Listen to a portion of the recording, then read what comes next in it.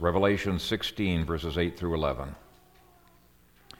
Then the fourth angel poured out his bowl on the sun, and it was granted to him to burn the people with fire. So the people were burned with severe burns, and they blasphemed the name of God, who has authority over these plagues, and they did not repent to give him glory. Then the fifth angel poured out his bowl on the throne of the beast, and his kingdom was plunged into darkness, so they gnawed their tongues because of the pain. And they blasphemed the God of heaven because of their pains and because of their ulcers, yet they did not repent of their deeds. Father God, we come to you and pray that we would exhibit grace that these people did not, that we would cling to you in opposition to these people who blasphemed you, that we would humble ourselves before you as we see the opposite in these people. Help us, Father, not to grow with depression or despair when we look at the reactions of the world, because that's exactly how every heart of ours would react apart from your grace. Help us instead to trust that your grace is sufficient to break through the toughest and the strongest of walls, to tear down every high thing that has exalted itself against you. And so I pray, Father, that you would be with us, that you would enable us to worship you as we continue to interact with your word. In Jesus' name we pray. Amen. Well, we come now to another absolutely remarkable prophecy, this one showing God's judgments on the empire of Rome, the beast of Rome. Now, the previous three bowls were dealing with the last days of Israel, and the next three bowls are going to be dealing with God's judgments on Rome, but we're only going to have time to look at two of those three bowls. And I'm going to approach the text a little bit differently today. Instead of diving into the text, I'm going to give you a brief overview of the background history, first of all, and then I'll make applications as I go through the verses. As I just mentioned, I believe these verses deal with God's judgments on Rome, beginning with the death of the seventh head of the seven-headed sea monster with all of his progeny. The seventh head of the beast was Vespasian, and his progeny are his two sons, Titus and Domitian. And the phrase, the throne of the beast, in verse 10, together with the way that we've discussed in the past the progress of these bowls, absolutely necessitates that these take place during the reign of Titus. Now, we saw before that Titus co-ruled right from day one of when Vespasian, his father, went onto the throne. In fact, we saw that he was actually the power behind Vespasian. Vespasian was kind of like a puppet king initially. And he was the one that got possessed by that demon called the beast after Nero died. And so these signs are signs against Titus. All three were very wicked men, but the focus really is on Titus. And these signs were so spectacular that even the pagans spread rumors that God was upset with the three emperors. There was something about the history of these events that made the people think, these are not natural. These are God's judgments. He himself must be judging our empire, and for pagans to think that is quite something. Now, let me start with the signs that pagan historians thought were related to Vespasian, the seventh head. God sent a spectacular comet shortly before Vespasian's death that Suetonius, Dio Cassius, Aurelius Victor all saw as an omen that the emperor was about to die. There is a line in Plutarch that states that Vesuvius erupted before Vespasian died, and at least one old manuscript of Pliny is consistent with that, but there's plenty of evidence that the volcano actually erupted after he died, about 2 months after, or, maybe even up to a year after. There's variation amongst the secular histories, a lot of debate on those dates. Either way, all are agreed that it was especially taken as an evil omen against Titus.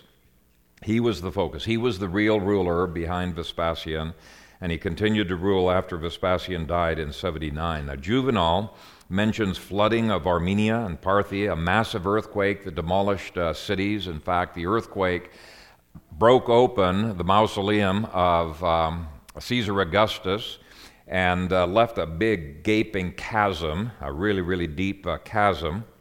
But at each of those signs, Vespasian simply joked that those signs, those omens, were intended for somebody else. Suetonius' History of the 12 Caesars reports some of his jokes and then said, "Nothing could stop this flow of humor, even the fear of imminent death. At the fatal sign of a comet that had long, long streak that they said looked like hair after it," now he was bald, but he said, "Look at that long hair. The king of Parthia must be going to die." He didn't want it to be an omen for him. His deathbed joke was, "Dear me, I must be turning into a god," because, they deified emperors after they died. Now, he did not take these signs seriously at all, but that didn't stop God from killing him. The year that spanned the spring of 79, just before Vespasian died, to the spring of 80, had a thick succession of incredible signs that are especially related to what these verses are talking about. They were God's warnings as well as his judgments, and numerous ancient Romans thought that these signs were indeed omens against Titus, the real power behind the throne. They still loved Titus because he gave them lots of money. He was a big welfare king. He just distributed money and impoverished the kingdom by distributing so much. But reports show that they wondered if God was going to hammer him. Now let me give some of the signs that were especially attributed to Titus. There was a solar eclipse, then 2 eruptions of Mount Vesuvius, which completely blotted out the sun over Italy in deep, deep darkness. The second eruption of the volcano is thought by scientists to have unleashed 100,000 times the thermal energy of the Hiroshima-Nagasaki bombings.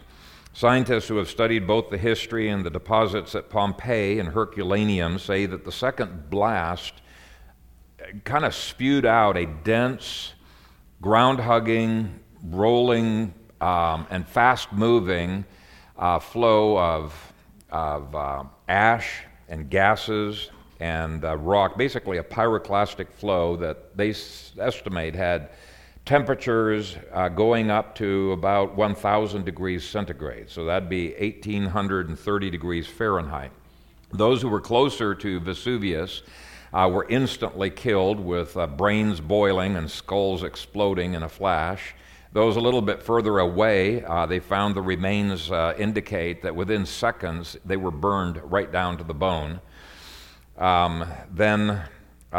the way, this was prophesied in Zechariah chapter 14, verse 12. I had mentioned that some time back, which said this about the soldiers, the Gentile soldiers who would come and fight against Jerusalem in AD 70. Okay, so this would be Titus's and Vespasian's troops. It said this: "Their flesh shall dissolve while they stand on their feet. Their eyes shall dissolve in their sockets, and their tongues shall dissolve in their mouths." Now, this literally happened to Titus's troops because they just happened to be vacationing in Pompeii when the volcano erupted, and they all got killed. So there was a bunch of Roman and Jewish dignitaries that got killed there as well, but ancient Jewish historians said this is God's payback for what Rome did to the temple. And I think there may be something to that, because this is the way God worked in the Old Testament. Remember that God sent Babylon to punish Israel for its sins, and then he turns around and he punishes Babylon for the incredibly inhumane, horrible things that they did to Israel. So it's kind of the same thing. Anyway, the legionaries were wiped out. But the closest people to the volcano, they didn't really suffer that much. It was a very quick death. Those further away from the pyroclastic flow were scalded badly, many dying much later with a great deal of suffering. Those even further away were scalded but did not die. I used to hold that this was identical to the burning in Bowl 4, and in a bit I'll discuss why I now think that may not be the case. Ancient writers say that the massive volume of smoke and ash that was blasted out of Vesuvius completely blotted out the sun over Italy, Syria, Africa, and Egypt. So it was really a massive darkening of the skies. Not just an eclipse, It was a complete blotting out of the sun. The Roman historian Dio Cassius says the day was turned into night and light into darkness. But the judgments didn't stop there because there was a massive fire that burnt down the city of Rome, it also scalding many people. Third-degree burns, it appears to have been for many of the people who survived. And it didn't stop there. This was a year of enormous judgments upon Rome, just one judgment after another. The Roman historian Tacitus said, Italy was prostrated by disasters either entirely novel or that recurred only after a long succession of ages. One of those disasters was some strange disease. Within weeks or months of Vesuvius erupting, there was a disease outbreak that was experienced that was absolutely devastating. Modern historians estimated that there was 10,000 Romans a day or more who were dying for a long period of time. There was a massive destruction through this epidemic. So that's the broad overview of some of the historical background. So let's dig into the text. And you'll remember that the bowls moved backwards in time from AD 136. So even though they were poured out in the order of 1, 2, 3, 4, 5, 6, 7 within the vision, the literal Greek of bowl number 7 indicates that historically they began to be fulfilled with bowl 7 and working backwards. And I gave a whole bunch of other proofs that the book was constructed as a chiasm. In other words, it's moving forward to chapter 14, then it moves backward in time from chapter 14. Well, that means that bowl 5 was historically fulfilled before bowl 4, because it's moving backwards in time, right? And let me tell you how I interpreted these bowls up until this past year and where I am today. Initially, I saw bowl 5 as the initial blast of Mount Vesuvius and bowl 4 as the second blast. Now that fits the text, it fits history. First blast was mainly ash, and it covered Rome, Syria, Africa, Egypt, and a thick, suffocating cloud that completely blotted out the sun, kept people actually even from seeing through the atmosphere. So bowl 5 speaks of the throne of the beast, that would be Rome, being full of darkness, and it was full of darkness. I still tie bowl 5 to the volcano. Now there's debate on the date of the volcanoes erupting, and they range all the way from early 79 to early 80. The establishment dating is August 24 of 79, and that's why I'm iffy on when the bowls, whether the bowls are separated by 50 days or whether they're separated by 13 months. But I used to hold that bowl 4 was also connected to Mount Vesuvius, and that it was the second eruption. In other words, that pyroclastic, superheated flow. So I used to hold they were just one day apart. Okay, I saw the first blast as darkening in bowl 5, the second blast as burning in bowl 4. And seen that way, every detail of the bowls fits perfectly. It's just like two back-to-back judgments. Now that is so simple, so straightforward, that I hadn't even considered any other alternatives. It just seemed intuitively obvious for me. They were both related to Vesuvius. What has complicated this for me is that last year I became convinced through exegesis that these bowls are temple bowls, and they represent the 7 festivals of Israel going backwards. So, if bowl 1 happened on the Festival of Tabernacles, and bowl 2 on the Day of Atonement, and bowl 3 on the Day of Trumpets, and bowl 4 on the Day of Pentecost, and bowl 5 on the Day of First Fruits, then these 2 bowls have to be separated by at least 50 days if they occur on the same year. And if Dio Cassius is correct, he talks about the blast happening the fire happening the following year, then it has to be separated by 13 months. And there's a lot of debate in the secular histories. So it's complicated my study on this. It would have been a whole lot easier, and not having to go through so much archaeological study, to just take both of them as referring to Vesuvius. But my whole approach to this book is to try to look at every biblical clue and have the biblical clues alone drive my exegesis, and then only after I have done that to go to history and see, okay, is there anything in history that fulfills this? So my exegesis kind of mandates that these two bowls be separated. So I asked myself afterwards, well, that is very odd. Is there any fire that burned people and darkened the sky and that was, on the same level of this, that happened on a Pentecost, some 50 days later or a year later? And I started looking through the histories, and sure enough, there was a fire that burned down Rome and burned for 3 days and 3 nights, which itself may have some prophetic significance. And interestingly, there was something about that fire that made the pagan authorities, the historians who recorded it, say, there is something weird about this fire. This is not caused by humans. It's not accidental. It's not arson. This looks like it's divine in origin. Okay, so we'll look at that in a bit. So that gives you kind of an overview of how I've tried to approach the text. So what I'm going to do is look at Bowl 5 first, then Bowl 4. I'm going to take it in the historical order rather than in the order of the vision. Now, verse 10 refers to an angel pouring out his bowl. Now, since angels are invisible, I don't think I really need to look for a historical fulfillment of that.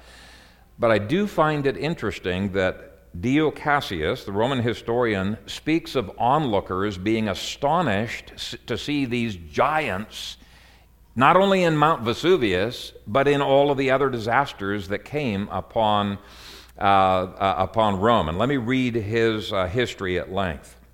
He says, numbers of huge men, quite surpassing any human stature, such creatures, in fact, as the Titans are pictured to have been, appeared now on Mount Vesuvius, now in the surrounding country, and again in the cities, wandering over the earth day and night, and also flitting through the air. So that sounds more like angels, going through the air.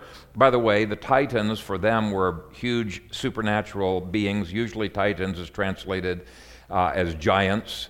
So he goes on. Then suddenly a portentous crash was heard, as if the mountains were tumbling in ruins, and first huge stones were hurled aloft, rising as high as the very summits.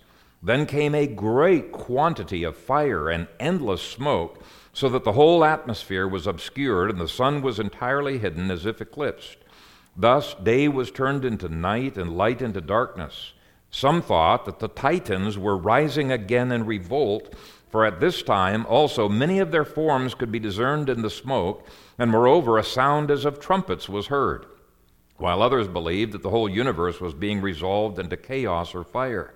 Therefore they fled, some from the houses into the streets, others from outside into the houses, now from the sea to the land, and now from the land to the sea. For in their excitement they regarded any place where they were not as safer than where they were. While this was going on, an inconceivable quantity of ashes was blown out, which covered both sea and land and filled all the air. It wrought such injury of various kinds as chance befell to men and farms and cattle, and in particular it destroyed all fish and birds. Indeed, the amount of dust taken altogether was so great that some of it reached Africa and Syria and Egypt, and it also reached Rome, filling the air overhead and darkening the sun. Now, whether those giants that they saw in the volcano and elsewhere were the angels or not, the text of Revelation, the inspired text, says very clearly these angels are involved in the volcanic activity. Now, I find that fascinating, very, very interesting that Scripture attributes angels, the role of angels, to what we tend to think of as natural catastrophes, natural disasters. Maybe natural disasters aren't natural after all. Maybe they are supernatural.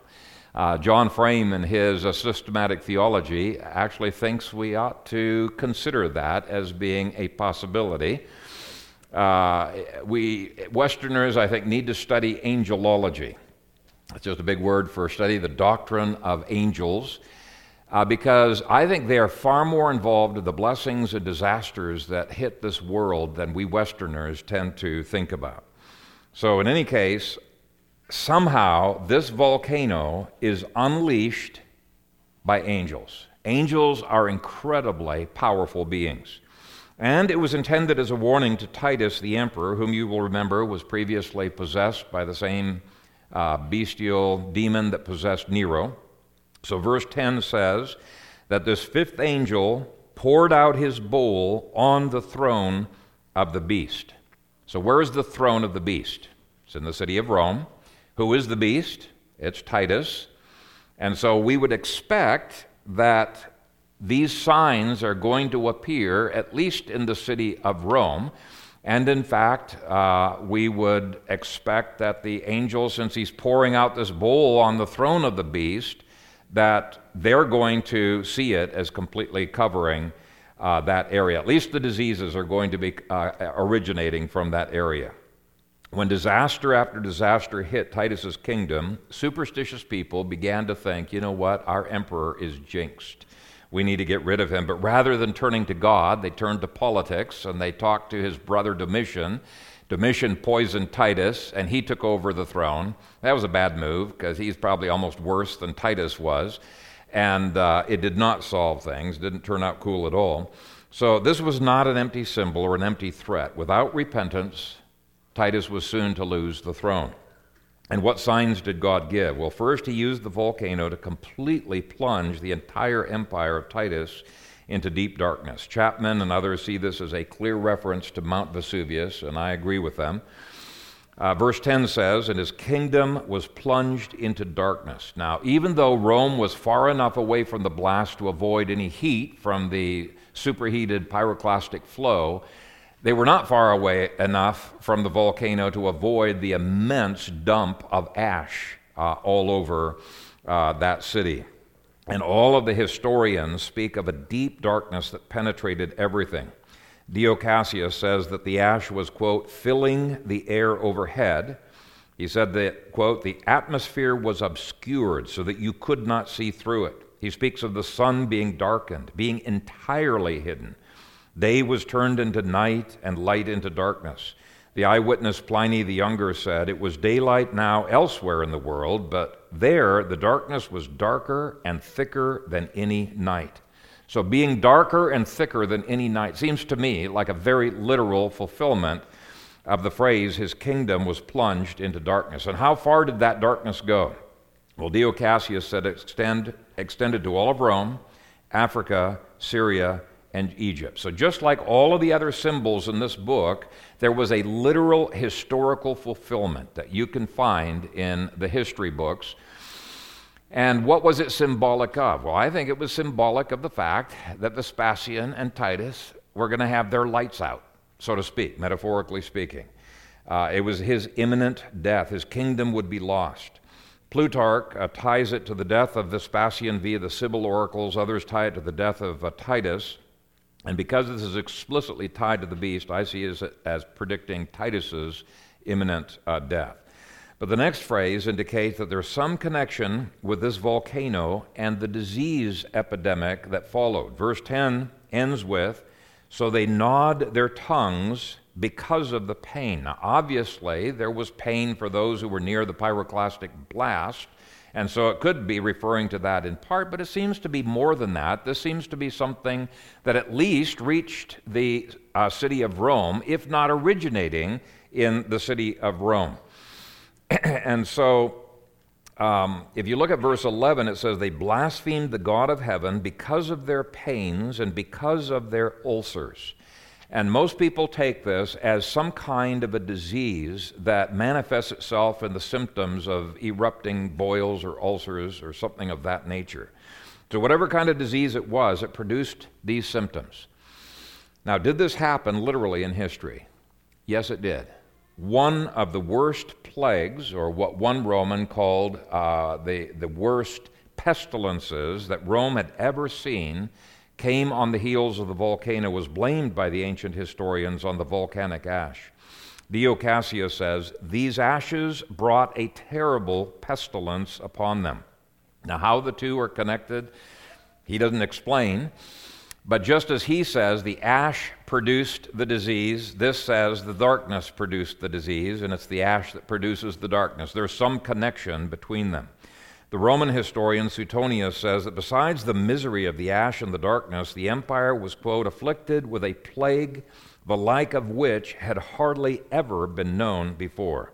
And he goes on to show how Titus did everything in his power to stop this disease, sending medicine, sending finances and human help, and offering up sacrifices to the gods, and all to no avail. They began to realize this is not just something natural, this is supernatural. This is God himself sending a plague that cannot be cured. In fact, his offering up sacrifices to the gods would have made the true God of heaven more upset, right?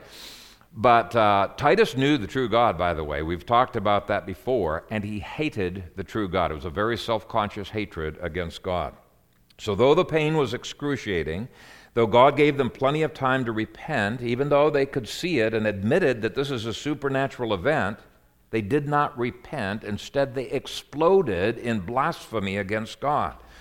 The text says, and they blasphemed the God of heaven because of their pains and because of their ulcers, yet they did not repent of their deeds. Well, what were their deeds that they didn't repent of? Well, if you can think of it, they did it and more. When archaeologists first uncovered the remains at Pompeii that had been completely buried by ash, even these people who were so secular were embarrassed, and they cordoned off certain sections so that the public could not see it because of the gross pornographic nature of the frescoes and all of the things that they saw there. Interestingly, 3 things were found etched on the walls that showed either Jewish or Christian testimony against these evils. Hebrew names such as Martha are on the walls, and some people assume they were either Jewish or Christian slaves. Second, the words Sodom and Gomorrah were written in graffiti on one of the walls. Romans didn't even know about Sodom and Gomorrah, so it had to be either a Jew or a Christian who wrote that on the wall as a testimony against the filth of that place. Someone even wrote the Hebrew word cherem, which means marked for destruction, on the doorway of a door. I mean, this is just amazing things that they have been discovering in archaeology that to me show there was a biblical testimony about the evils, the deeds that were going on in Pompeii. In any case, it says they did not repent, but instead blasphemed. Now, we've already given to you some examples of the blasphemies of Titus in the past, both Vespasian and Titus. Titus especially was very self-conscious in his hatred for the God of the Bible. 9 years before, he had entered the temple in Jerusalem, declared himself to be a god, insisted that people worship him, but now God was showing him his absolute helplessness. In effect, God was showing Titus, you make a lousy God, right? He was humbling him. One ancient Jewish writer says of the demonic blasphemies of Titus 9 years earlier, he entered the Holy of Holies and with his sword slashed the curtain. Through a miracle, blood spurted forth, and he thought that he had killed God himself. He brought 2 harlots, and spreading out a scroll of the law of God beneath them, transgressed with them on top of the altar. He began to speak blasphemies and insults against heaven, boasting, one who wars against a king in a desert and defeats him cannot be compared to one who wars against a king in his own palace and conquers him. He began to blaspheme, curse, vilify, and spit towards him on high, saying, so this is the one who, you say, slaughtered Sisera and Sennacherib. Here I am in his house and in his domain. If he has any power, let him come out and face me. A year later, he continued this blasphemy when he was in a ship and a storm came against him. One record says, a gale arose to drown him in the sea. He stood on the deck of the ship and began to blaspheme, curse, vilify, and spit toward him on high. He said, when I was in his house and in his domain, he did not have the power to come and face me, but now here he is come forth to meet me. It seems that the God of the Jews has power only where there is water. So you can see the demonic and high-handed way in which Titus's hatred for God was displayed. And that hatred was shared by his troops. So it's not by accident, I don't think, that his troops were stationed, or not stationed, they were on vacation in Pompeii when the eruption happened. Archaeologists have dug up some of that legion's artifacts. In any case, I read those quotes to remind you of how much Titus hated God and that he was perfectly capable of blasphemy. Now, what I want to look at very quickly is what kind of ongoing blasphemies did Titus engage in immediately after Vesuvius? Just look at the blasphemies after Vesuvius. Well, the year after, he minted at least 2 different coins commemorating his conquest of Judea and declaring himself to be God. I mean, it's almost as if he's shaking his fist in God's face. And there was a flurry of similar coins in his last year and a half before he died. Likewise, he immediately built pagan temples that God had previously burned down. Again, an insult to the true God. Another insult was that Titus required Jews to pay their temple tithe to the temple of Jupiter in Rome. Okay? And as a side note, I think just looking at these things, you can see judgments by themselves do not save. They do not change a human heart. Not even hell is going to make people repent. Okay? Until a person is regenerated, he cannot respond to God with love and with trust. And obviously, the other Romans followed suit by worshiping Caesar. The plural they indicates it was more than just Titus who blasphemed. So all of that happened in connection with the volcano Vesuvius. Let's look next at Bull 4. If the former Phil Kaiser is correct, then Bull 4 happened 1 day later. If the current Phil Kaiser is correct, this happened at least 50 days later, if it erupted in 79, or 30 days later, if it 13 months later, if it erupted in 80. Now, verse 8 goes on to say, "Then the 4th angel poured out his bowl on the sun." Now, in ancient symbolism, the sun stood as the symbol of the emperor. So anybody who read this, understanding the old symbolism that was used in the Bible, would have immediately said, okay, the emperor is in trouble. This is almost identical language to the previous bowl where the bowl is poured out upon the throne of the beast. Well, now it's poured out upon the sun, but the sun is the symbol of the beast. Now, was this a solar eclipse? Well, I looked at NASA's eclipse tables, and it doesn't appear to have been any solar eclipse then. But we do know that the sun was completely obscured for many days by the raging fires that swept through Rome. Everywhere, the fires, the smoke from the fires were obscuring vision, and Titus began to believe, actually, that he was undone. He was in Campania, where the volcano had erupted. He was trying to figure out, okay, what kind of welfare do I need to bring over here? And then reports came, and he could see the smoke rising from Rome, that Rome is burning down, and he said, I am ruined. Twice in the space of 1 year, possibly in the space of 50 days, the sun was blackened out, and other pagans were beginning to wonder if Titus was jinxed. We see similar signs before the deaths of Nero, Vespasian, and Domitian. Now, I want you to notice in the next phrase that it does not say that the sun burned the people. That's what some people assume. But it says fire burned the people. I believe the sun was affected because it's blotted out, it's darkened, but it didn't burn the people. Rather, it says, and it was granted to him to burn the people with fire. So this is normal fire, not sunburn. Verse 9 continues, so the people were burned with severe burns. Many people died in the flames. Many more escaped from the flames, but had severe burns. And according to the Roman historian Dio Cassius, there was something about that fire that seemed supernatural. He says it was, quote, not of human, but of divine origin, unquote. And certainly when you look at the way that the wind blew and some of the other odd features of that fire, it seems very weird.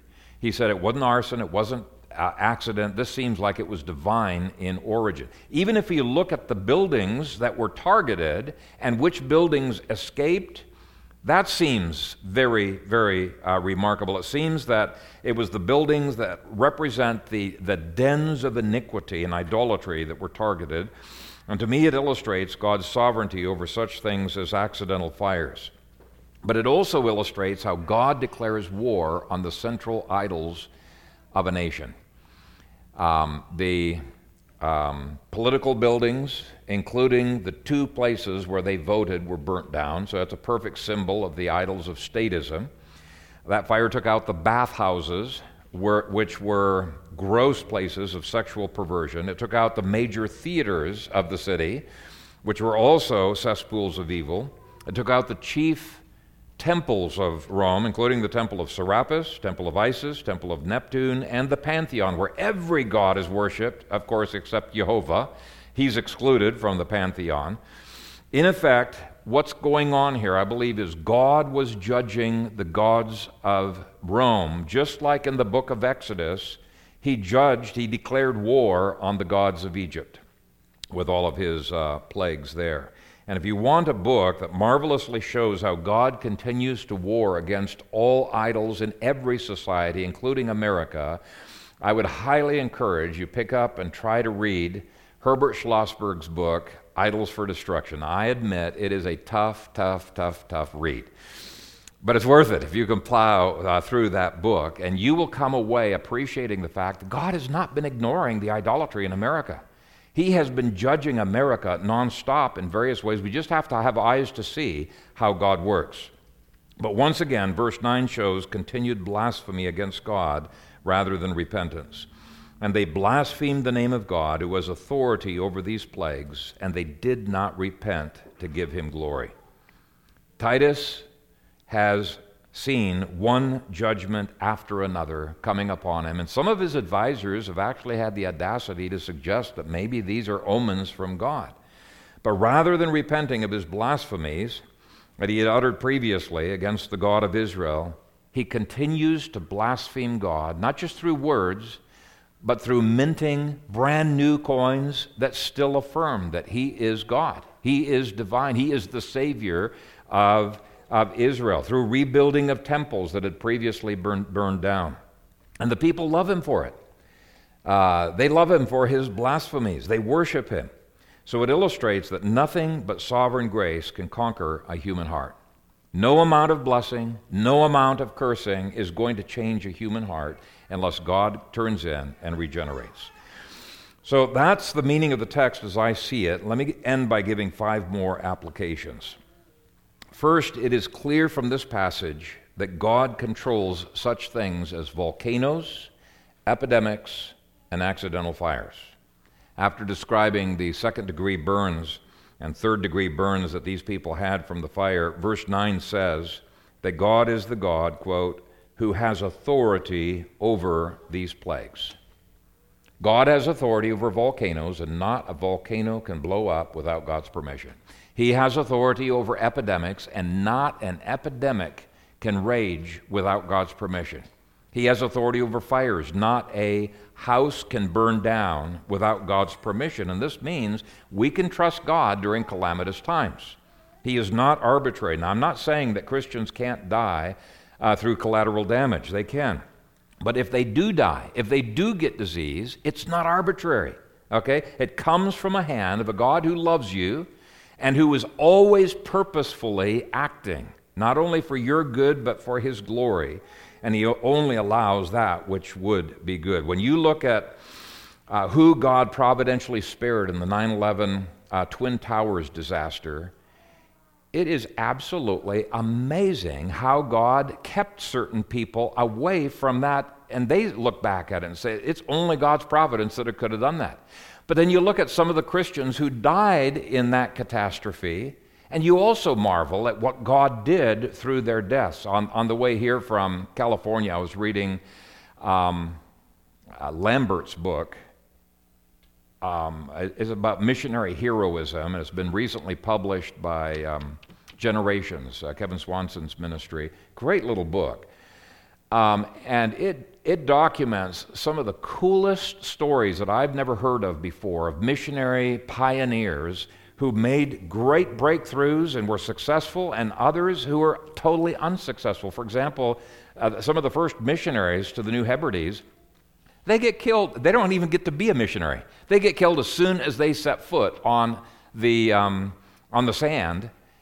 And I finished that story. I'm so depressed. I'm thinking, why would God allow that? The very next story that Lambert picks up, he picks up the pieces and he shows how God used that martyrdom to blow open missions and actually used that to convert these natives on that island. There is no such thing as a wasted death. God is completely in control. So, God orchestrates even the deaths of missionaries to advance his kingdom, but whether God uses calamity for discipline, sanctification, growth of his kingdom, or something else, trust him. That confidence that he's in control can help you to not get bitter. Second, God continues to judge pagan nations with his law. Now, we've been seeing that over and over again in the book of Revelation. One of the chief arguments that people who hate theonomy say is, God's law is not for today. That was just for Israel. And yet, that's not how the book of Revelation functions. That's not how even the law of God was brought up. In Leviticus chapter 18, he says the reason that God was vomiting out the pagan nations in the land of Canaan is because they were violating the very laws that he was giving through Moses to Israel. And so God judges them. That implies that all nations are subject to God's law, will be judged by God's law. God says that's why he judged Babylon. So this book of Revelation makes it very clear it's not just Israel that gets judged. The seventh head of Rome is judged. His son Titus is cut off because of their evil deeds. Nations cannot escape the covenantal consequences of violating what I call the legal structure of our covenantal world. Our God does not forsake his law. His hands, his covenantal hands are all over this universe, and it's impossible to escape from his law. Third, it is crystal clear that apart from God's prevenient grace, no one will be saved by either blessings or judgments. You could not get more spectacular prophecies being fulfilled in these first 5 bowls, and yet what does it say? They continue to sin. They continue to, blaspheme. They do not repent. Until God gave Saul of Tarsus a brand new heart, what did he do? He saw the testimonies. He heard the witness and the testimonies, probably of hundreds of Christians that he had put to death, but he's still hot on the tail pursuing after these Christians. He's still blaspheming against Christ. He's still persecuting Christ. And in an instant, Christ converts him, turns him around. That's exactly what he did to one of the thieves on the cross. Jesus was crucified with 2 bandits, and both of those bandits, I think it's Matthew's gospel indicates, both of those bandits were blaspheming Jesus. They were both harassing him. I mean, they're going through the same pain. Why are they harassing Jesus? But they do so. That's the nature of the human heart. And yet, all of a sudden, God regenerates one of those bandits, gives him a new heart. He recognizes his sin, repents of his sin. He begins to rebuke the other bandit and say, quit harassing Jesus. He has the faith to ask Jesus to remember him when he comes into his kingdom. What made the difference? Not that one was better than the other. The only thing that made the difference is God chose to regenerate one. He chose not to regenerate the other. Okay? So it illustrates that the difference between those who come to Christ and those who do not has nothing to do with their personality, their hardness of heart, or their privilege. It has to do with whether God gives them grace or not. This means we must cling to God's grace. We can never presume upon it. Never let him go. Trust his grace can change the hardest of people. But this blasphemy also illustrates the doctrine of total depravity and why that sovereign grace is needed. Romans 8 verse 7 says that the carnal mind is hostile to God, for it is not subject to the law of God, nor indeed can be. I mean, what better illustration of total depravity than these people who have been given opportunity after opportunity to repent, but they prefer to blaspheme. Just yesterday, I was watching a video. It was a lovely video put out by Abolish Human Abortion, but don't recommend you have the sound turned off. I turned the sound off and just let the text, which they bleep out the text, of what these guys in Seattle are saying. So these Abolish Human Abortion people, they're so loving in the things that they are saying and saying, no, we're standing up for the helpless. You guys believe in helping the helpless, right? Let's stand up for the helpless. And the people in Seattle, it was astounding to see hundreds of people vilifying them, speaking hatred, wanting to kill them. It's just astonishing that this city that prides itself in tolerance was so intolerant to Christianity and saying, you're not welcome here. But that is the nature of the human heart. Apparently, Seattle was demonstrating that rather well. But having said all of that, I will hasten to add one last thought, that God used these judgments not only to take away the worst opposition to the gospel, but also to prepare his elect to receive the gospel. We saw before that these bowls are temple bowls. That means that they are redemptive bowls, right? That means these are redemptive judgments designed by God to advance the gospel in Rome. And the gospel did grow like crazy in the years following these disasters. It's one of the things that made Domitian, which is Titus's brother who replaced Titus, made Domitian so angry. He could not stamp out Christianity. It seemed like the more he persecuted them, the more the Christians continued to grow. It was massive growth. While the people who received these bowls of God's fury did not repent, multitudes of others did repent because of the same judgments, because of the love and mercy extended through his church. When I was studying the archaeology of Vesuvius, I stumbled across a study of businesses in that decade that had become Christian in orientation. The article said this: some pagans became Jews, more became Christians, the new religion out of Judea. In fact, we have the portrait of a couple that owned a bakery that we know for certain were Christians because they removed all the pagan symbols from the bakery and substituted them with a cross. Put differently, Vesuvius did more for the spread of Christianity than the Apostle Paul. I made a film about this. Click here to watch it. I clicked there. There wasn't anything there. But he does discuss the archaeological studies that he went through. But here's my last admonition. May we always be ready to stand in the gap when God brings his judgments, and just like these bowls, also hold out redemption, forgiveness. May we be ready to offer the gospel to those who are being judged, and may God continue to invincibly advance Christ's kingdom in our own day. Amen. Father, we thank you for your word, and we thank you for the hope that it gives, even in the midst of judgment. Father, you are a God of hope. And I pray that our own faith would be stirred up and encouraged as we consider these things. We love you, we bless you, we know that you are sovereign, and we know that you work all things together for our good. Help us to never waver in our faith and our trust in you. In Jesus' name, amen.